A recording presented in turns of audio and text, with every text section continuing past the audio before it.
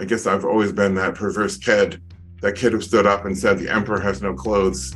There's just something inside of me that isn't necessarily contrarian, but when the crowd is wrong, I'm just itching to just jump up and and say something. And so that's what I did. Welcome to the Gold Exchange Podcast, where we untangle market and policy complexity using timeless economic principles. For show notes and archives, go to goldexchangepodcast.com.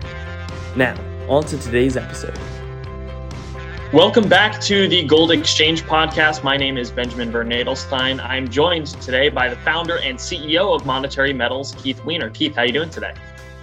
Doing good. Keith, you wrote a really interesting article recently that makes a lot of provocative claims called Keith Weiner's Macroeconomic Equation. You decided to dip your hat into the macro equation world.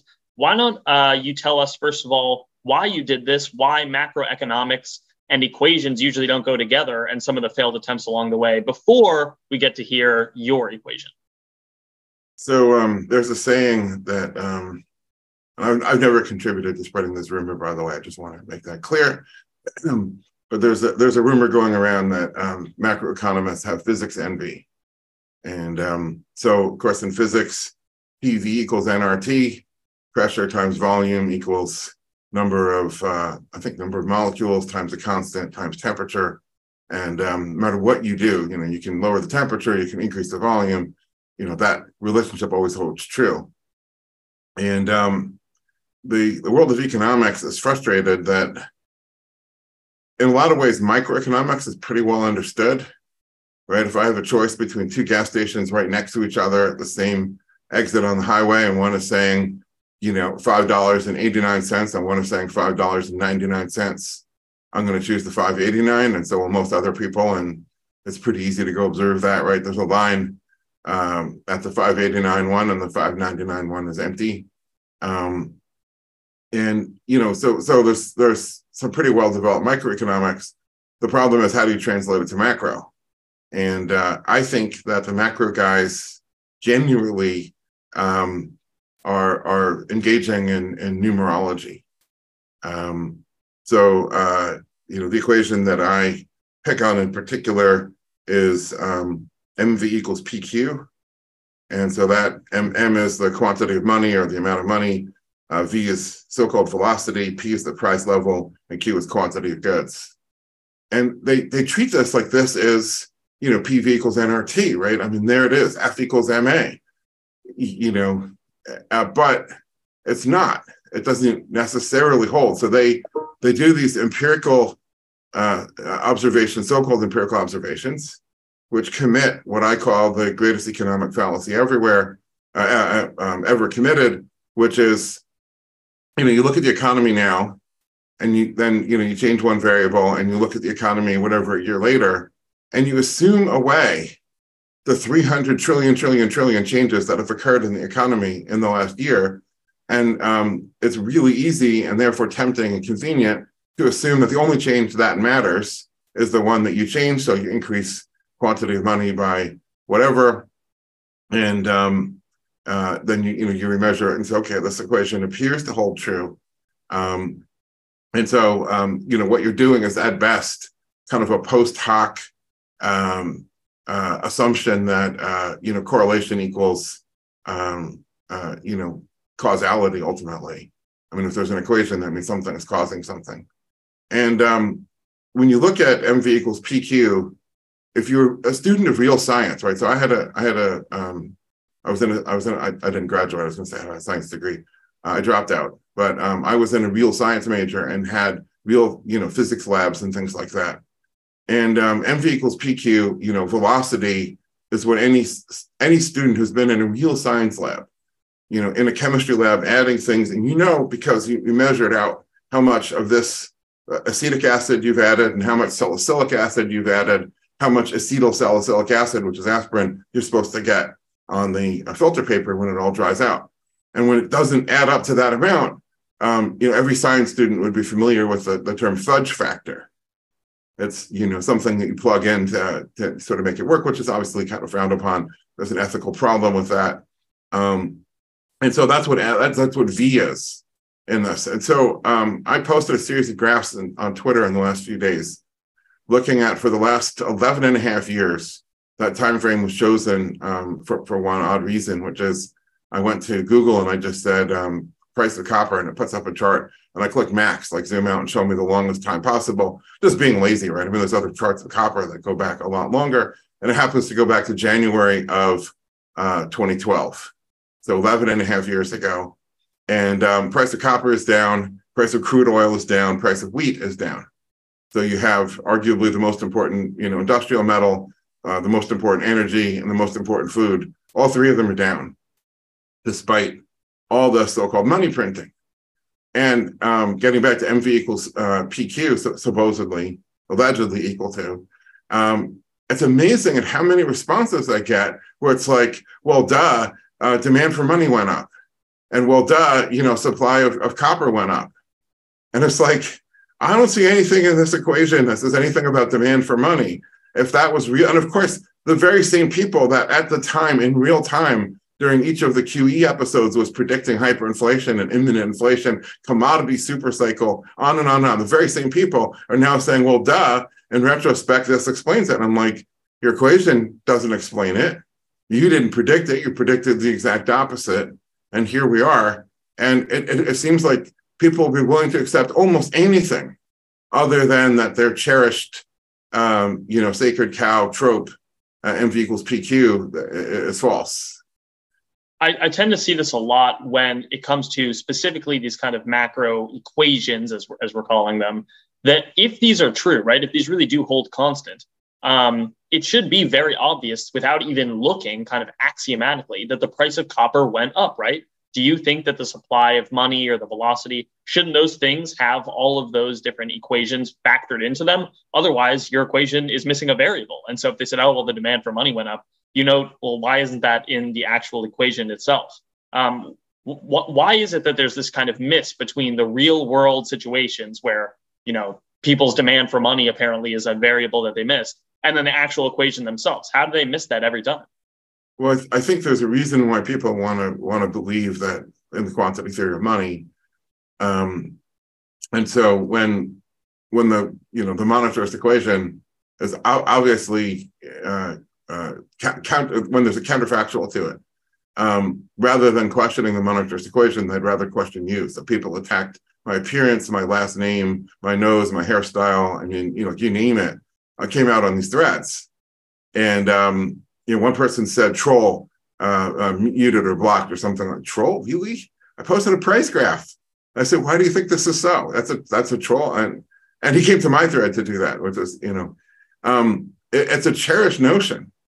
And I think that there's a very convenient, and I'm not necessarily saying this is the motive of most of the people on Twitter, but at a higher level, right? If you were an ideological leader, a thought leader in this whole thing, there's a real reason why you want everybody blaming the Fed for rising prices. And that is it gives you a complete blank check for all of the regulations, all the green energy restrictions, all of the tariffs and the trade wars and a lockdown and whiplash and all the rest of the non-monetary things that governments do, and redirects with a sleight of hand everybody, look over here, what the Fed did. And then the Fed turns into a whole different schools of thought competing, and he said, she said, and this equation predicts this and this equation predicts that. And you see, we have to manage the money supply to manage the GDP and the unemployment. It becomes very complicated. It turns into statistics and equations, and everybody is like defeated. And they're like, I just know it. Like prices went up. The Fed is doing this to me. But when you get into the Fed argument, you really get nowhere and you just run around in circles. And I think that's a very convenient state of affairs for the regulators and the taxinators. They're free to add useless ingredients left and right and, escape the blame of it. And so this is for whatever reason, this is one of those sacred cows that I guess I've always been that perverse kid, that kid who stood up and said, the emperor has no clothes. There's just something inside of me that isn't necessarily contrarian, but when the crowd is wrong, I'm just itching to just jump up and, and say something. And so that's what I did. So Keith, I like following this economist on Twitter. His name's Brian Albrecht. And I've seen him a bunch out there kind of destroying this narrative that the reason that there's all this price inflation, the prices are rising, is because of greedy corporations. And he says, the thing about this that doesn't really make any sense is, why would prices ever go down? I mean, why would the corporations get less greedy, right? It doesn't really explain these kind of obvious counterfactuals, right? And what he says instead is, look, you can look at factors like supply and demand. One of them being, we've an egg crisis. So the price of eggs has shot the moon, and then of course it's fallen back down. And so he's saying, what, the egg companies got less greedy? Of course, that can't be the case. I mean, greed is a constant. I mean, in a certain level, and I realize greed is a very loaded word that can mean a lot of different things to a lot of people, but whatever it might mean, everybody has the same greed yesterday as they have today as they have tomorrow. And so you can't use a constant to explain change at the margin. There has to be a change of some variable at the margin to explain a change of some other variable at the margin. And, so the socialists love to blame the greed of the capitalists for every real or imagined, wrong, insult, offense, outcome that doesn't match whatever is, what their demands. It's always greed. So can you maybe quickly distinguish between things that make prices rise that are actually having to do with something like the Fed, if you think that is a case at all, or something that is completely non-monetary, something like you call a useless ingredient? The thing that made me think of useless ingredients, the idea that there's something added to something, an ingredient that's useless, is, I don't know if this is true. I assume it is all over the country, but here in the hot desert Southwest, there's a different formulation of gasoline for the summer months. And for a while, they had to put ethanol in, but I think there's issues with ethanol and modern fuel injector systems. So then they changed it to some chemical called MBTE, probably methyl butyl tetra, I don't know, something like that. What that does is every summer, when the law mandates the cutover, price of gas jumps 30 cents or something. I mean, it's pretty noticeable. And the thing is, MBTE does not do anything for the consumer, right? If you put it in your car, it doesn't improve your engine's reliability, it does not improve horsepower, it does not improve fuel economy. In fact, it makes fuel economy slightly worse. Imagine that, putting something into your gasoline that isn't really a fuel, for environmental reasons, makes your fuel economy go down. You have to buy more gallons of it, and the price of a gallon is up. And so I thought, well, this is a completely useless ingredient. And then I was like, aha, ding, useless ingredients. And the economy and every productive enterprise is just full of these things. If you're manufacturing bread, even if you're just baking it for, sale, I think if you sell it fresh, like in a restaurant, you don't have to put preservatives in it. But if you put it in a bag and put a little twist tie on it and say this is now for sale in a store, you have to put preservatives in it. Everything you look at, cars have 17 airbags nowadays or whatever. Everything that's out there has all kinds of compliance mandated costs added to it. And, the key is that it doesn't do anything for the consumer. The consumer doesn't value it. And usually in most cases doesn't even know about it. Now, as to monetary forces driving prices up, I think that's what we're going to get into in the meat of the discussion of this macro equation that I put out. So Keith, let's not have the audience wait any longer. We want to hear, what is Keith Weiner's macroeconomic equation? What is it? Explain it to us and explain what it actually can predict and kind of discuss the actual implications for the real world. So I wrote it as R is greater than I. And so I guess technically the scientists and mathematicians amongst us are going to say, it's not an equation, that's an inequality. Okay, but you have terms on both sides that units have to match. That's another problem with the monetarists.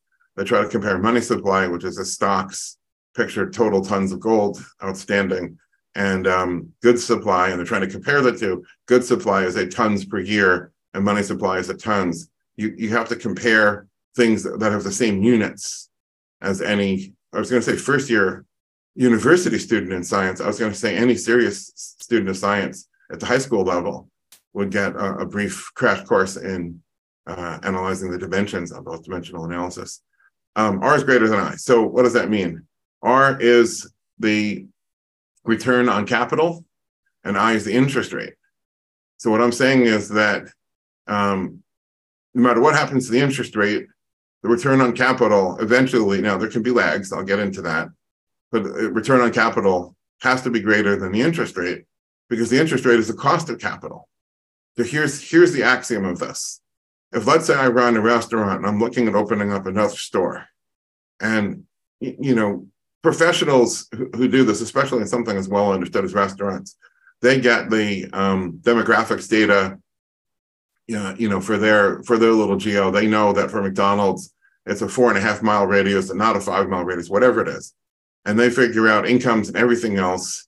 And they say, okay, we're going to get this much business, which means this much profit margin and so on. And they can figure out the return on capital with reasonable accuracy. The more novel what you're doing, the harder this is to calculate, and therefore the higher the margin of safety has to be. But for something like a fast food place, this is pretty well understood by the big franchisors. So, you're looking at putting up this McDonald's, and you calculate that it's going to get a return on capital of 5%, plus or minus, 0.1. So, 4.9 to 5.1 is what your return on capital is going to be. If the interest rate is 8%, you can't do it. Now, this isn't me going out into the economy and making a bunch of empirical measurements and then saying, well, this has to hold true. Why does it have to hold true? Well, because I said, this is just basic. If you borrow at a higher cost of capital than you generate, you're going bankrupt. It's that simple. It reduces to this axiom, and you can't reduce it any further because that's it. That's what it is. Your return on capital is less, your cost of capital is more, you're done. And now if you have a couple of $1 million in the bank, it could take years for you to slowly go bankrupt. One of the Ernest Hemingway novels, there's a famous line that people in the gold and alternative investing spaces sometimes quote, how did you go bankrupt? And the character says, at first slowly, and then all at once. To picture the process of going bankrupt. So return on capital must be greater than cost of capital, or else. And then the question is, or else what? People think, okay, well, that would mean that if cost of capital goes up, then you just raise your prices. Well, that gets back to greed earlier. You have to assume that every company's already set their prices at the maximum gross margin level. In other words, if you raise prices more, volume goes down. This is called price elasticity, pretty well understood. Every business has to understand its elasticity. Some businesses are greater elasticity, that is, relatively small increases in price would result in a big drop in sales volume. Other businesses would be relatively inelastic, and you could raise the price and not get that much drop in sales. But every business has already optimized that.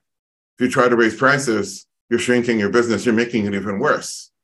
No, the way that this has to work is, and the same thing, by the way, with minimum wage. You can argue with people with minimum wage, businesses will pass this on to the customer. I'm like, au contraire, it doesn't work that way. What you have to do is ruin some of the businesses. You have to take them out back and shoot them by pushing their cost above their revenues. Right, then they die. And now supply is reduced. And with supply being reduced, now supply and demand says the price is going to go up. So price doesn't go up because they want it to go up. Price goes up because the survivors can raise their prices because there's some who didn't survive. So if you push up the interest rate, which is the cost of capital, then you take certain businesses out back and you destroy them. And so there's an irony that the Fed is doing this on purpose, with almost everybody cheering. One of those, another irony is that the Fed's paid economists, right? So the Fed gives a lot of grant money. Those people are on board with this. The employees of the Fed are on board with this. The neutral, the think tanks that try to be neutral are on board with this. And even the Fed's most angry, strident critics are on board with this. You have to raise interest rates to get ahead of inflation. This is mainstream. This is everywhere. But what you're listening to right now is one of the only guys in the world who doesn't think this is true and will actually articulate why it isn't true. So ironically, they're increasing the cost of capital to try to reduce demand. And what they're going to end up doing is they have to reduce supply more than they reduce demand, necessarily so. And they'll keep destroying, keep ruining businesses, keep reducing supply until that's true. And yes, that is also reducing demand. Every laid off worker reduces his demand a little bit. Although we live in a welfare state, demand isn't reduced as much as one might think when somebody's unemployed. But whatever the reduction in demand is, the reduction in supply has to be greater, so that at the end of the process, which could take years, and I sort of suspect the Fed is going to cry uncle before this plays out all the way. But at the end of the day, you'd have to destroy enough supply that return on capital is finally above the interest rate. And boy, that would be a lot of destruction of capital. That would be a vastly higher priced, scarcer world with much greater scarcity, a world that most people today either weren't alive during or don't remember it very well. So people of my age just kind of remember the late 1970s. I was 12 years old in 1979. I just kind of remember what that was like the last time we had a durable rising interest rate cycle from 1947 to 1981. So Keith, can you touch on that time span for a little bit? So when I hear your equation, I think, okay, the return on capital has to be higher than the interest rate. So when Paul Volcker raised the interest rates to double digits, were there businesses that were making a higher return than that? Or are you going to now discuss the leads and the lags on that actual equation playing out? Yeah, so I'm not sure about leads, but lags, are pretty simple when you look at every business is in a different situation. So there's businesses that, let me take a step back. Every business that is capital intensive has to come to market at some point, even if it's only going to the owner's pocket. The owner is acting as the lending market to refresh its capital, right? I mean, your storefront gets tired, not only dated, but everything's a little worn, a little frayed. The booths are all torn up, and the wood molding has been wet vacuumed so many times that wood is just kind of beat. If you're manufacturing something, your production tools, start to go, become less and less reliable. I've talked about watching the show Gold Rush. You've seen on Gold Rush, I assume most people have at least seen 1 or 2 episodes. Most of these miners are trying to make do with, bulldozers and whatnot that are 40 years old or something, and they're constantly breaking down. So there's a point at which you say, this old junk isn't worth trying to, do one more round of duct tape and baling wire, put away MacGyver and call up the Caterpillar dealer and get a new one. And so you come into the capital market. That's the time when you suddenly realize, oh shit, I don't have a business case for this anymore. This doesn't make any sense. In the meantime, you can keep operating for a while. And so businesses that have a greater amount of capital may look around at their competitors and say, I can outlast them. Or in a capital intensive business, let's say take mining, you just spent $1 billion over the last 5 years building and opening a mine. Now that that's sunk, you can't, what are you going to do? You either write off $1 billion investment, or you may be operating the mine. If, let's say, some of your loans are at a variable rate, I'll get back to that one in a moment, variable versus fixed rates and what businesses tend to do. Some of it's at a variable rate, the rate goes up.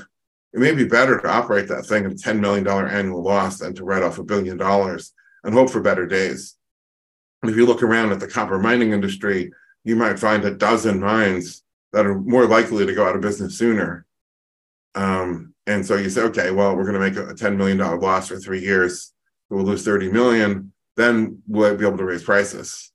So there's this big lag from when the rate is changed until when that's fully priced in to the market. All businesses have to kind of face this equation at some point. The question is, at what point, right? At what point do they have to come back to the capital market and face this equation? And then we kind of mentioned that some businesses with more capital might be willing in a survival strategy to take these losses, hoping that their competitors have to drop out, and that when their competitors are gone, the supply is lowered, they can maybe still survive and raise prices to try to catch back up. Then the question is about variable rates and fixed rates. So what do most businesses tend to choose and why? So in a rising rates environment, which was post-World War II through 1981, everyone knew the rates were rising. I mean, that was just, like everybody in our era knows that real estate prices go up and stock prices go up. Well, at that time, everyone knew the rates went up. I remember the expression from that time was bonds were called certificates of confiscation because of the capital losses. You'd buy a 10-year government bond, and sure, you're getting this coupon, and maybe that coupon was attractive, but you'd immediately be suffering capital losses. And so in that environment, if you know that rates are going to be going up and you're planning for that, you want to borrow with as long a fixed rate term as you possibly can. Because, okay, I borrow now, I lock it in, and that's it.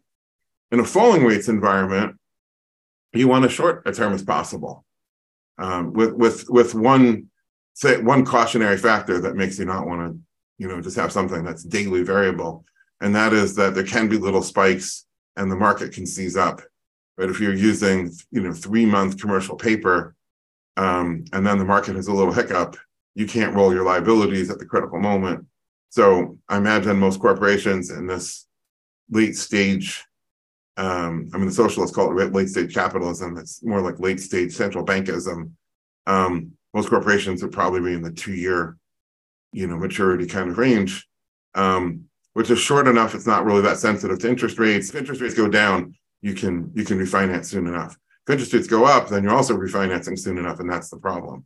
So companies use a strategy of fitting to their environment, and of course, they're not macroeconomic geniuses. They're just looking at the big trend.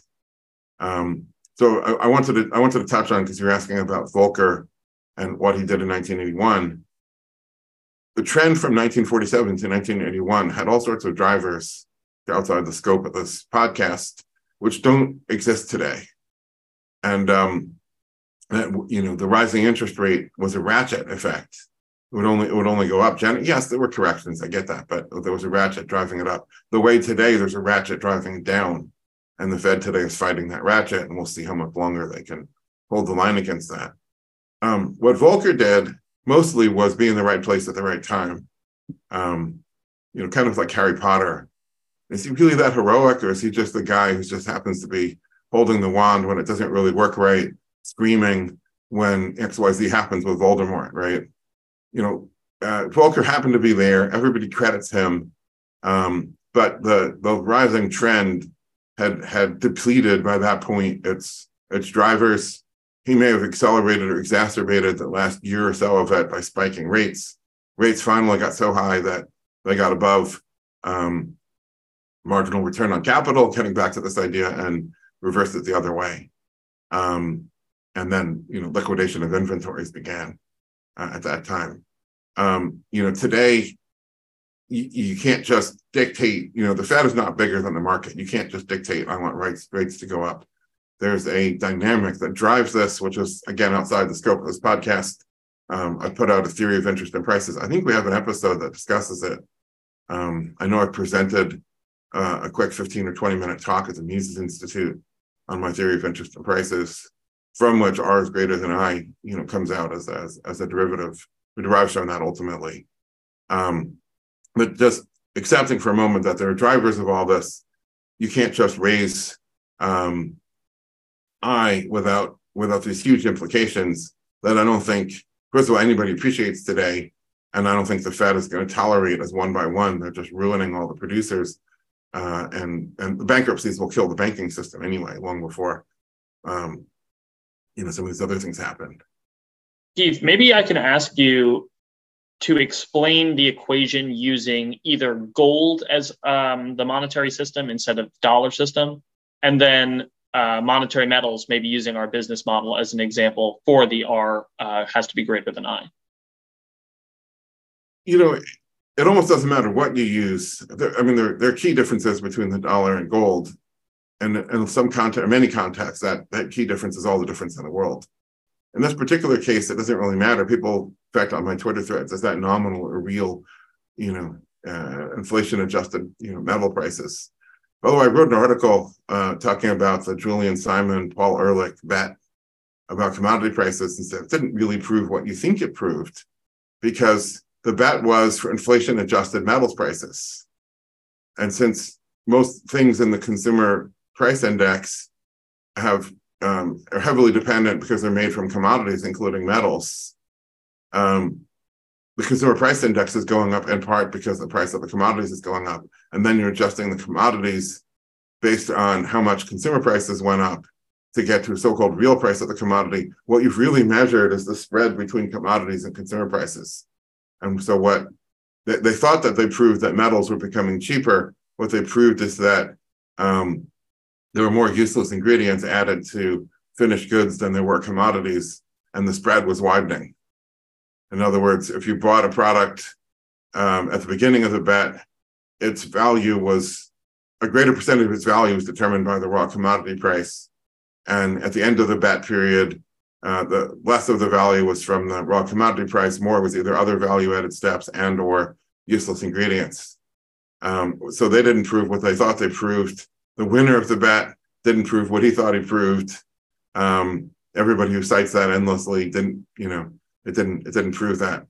But getting back to R greater than I, if a business has revenues in a currency, it has interest payments in a currency, it has debt in a currency, so there's return on capital, there's gross profits before, or I guess there's EBITDA if you want to call it that, earnings before interest, anyways, leaving aside taxes, depreciation, amortization, interest before taxes, or earnings before taxes.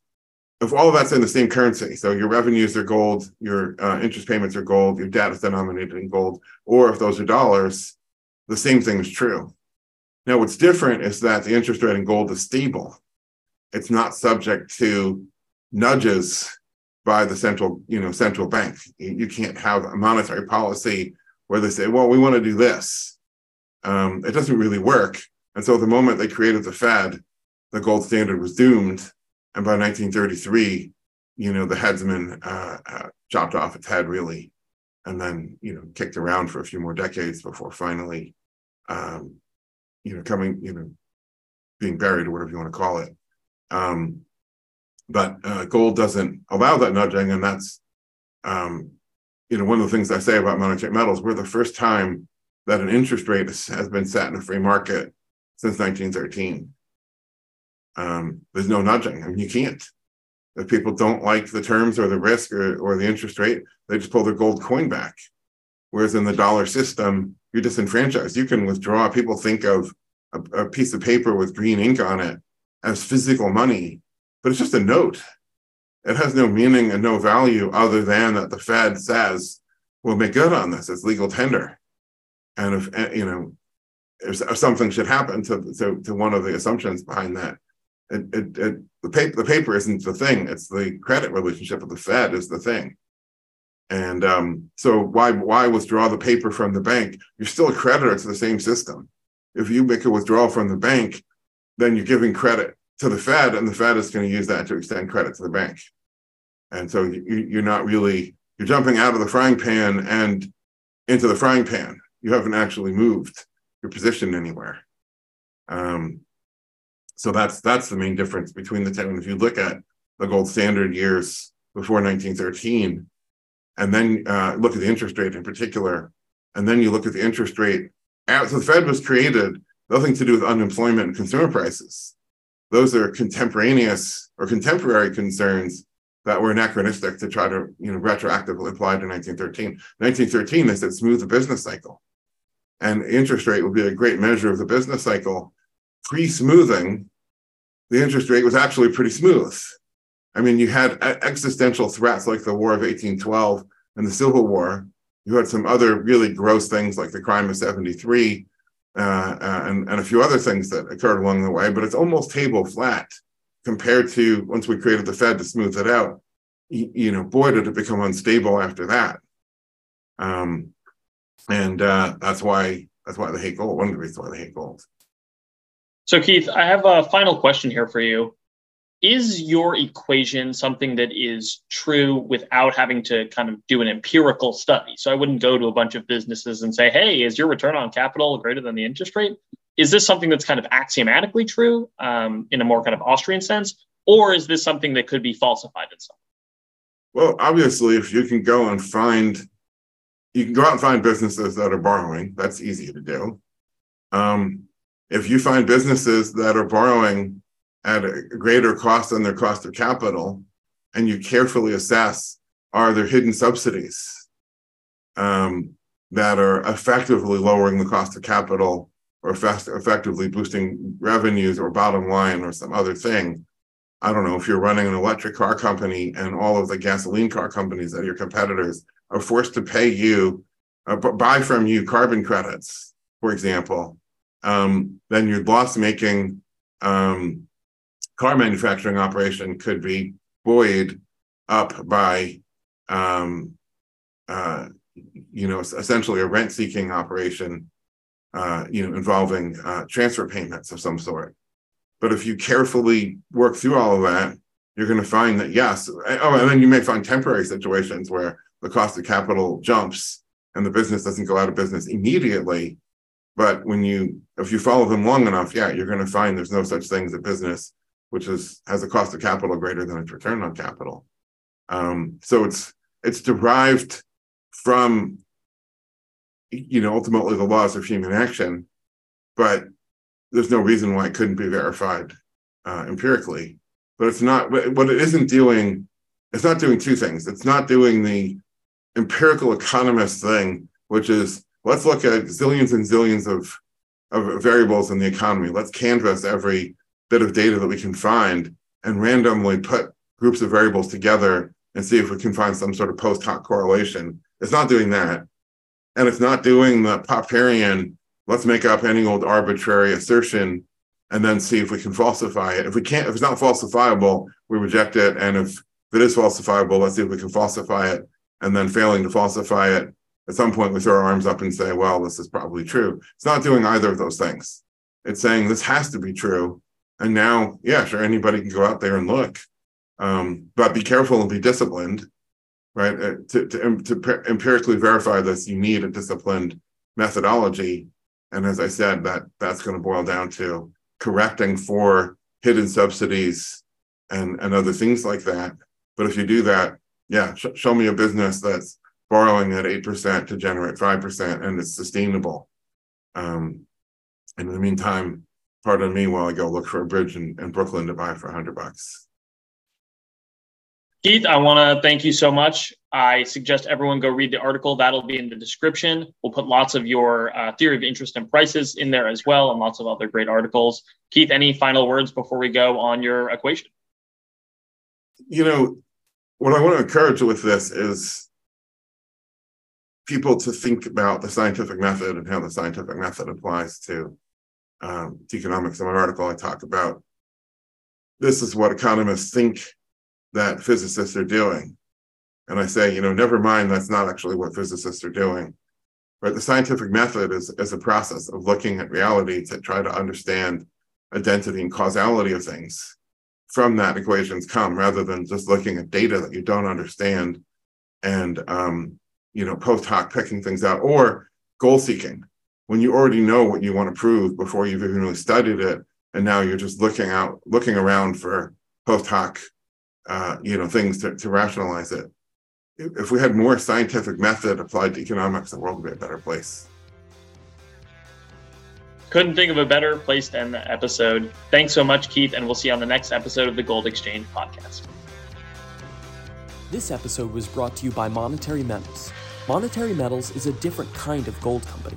Others buy and sell gold. Monetary Metals operates the Gold Yield Marketplace, a platform of products that offer a yield on gold paid in gold to investors and institutions, and are gold financing simplified, reliable financing denominated in gold with a built-in hedge for gold-using and gold-producing businesses.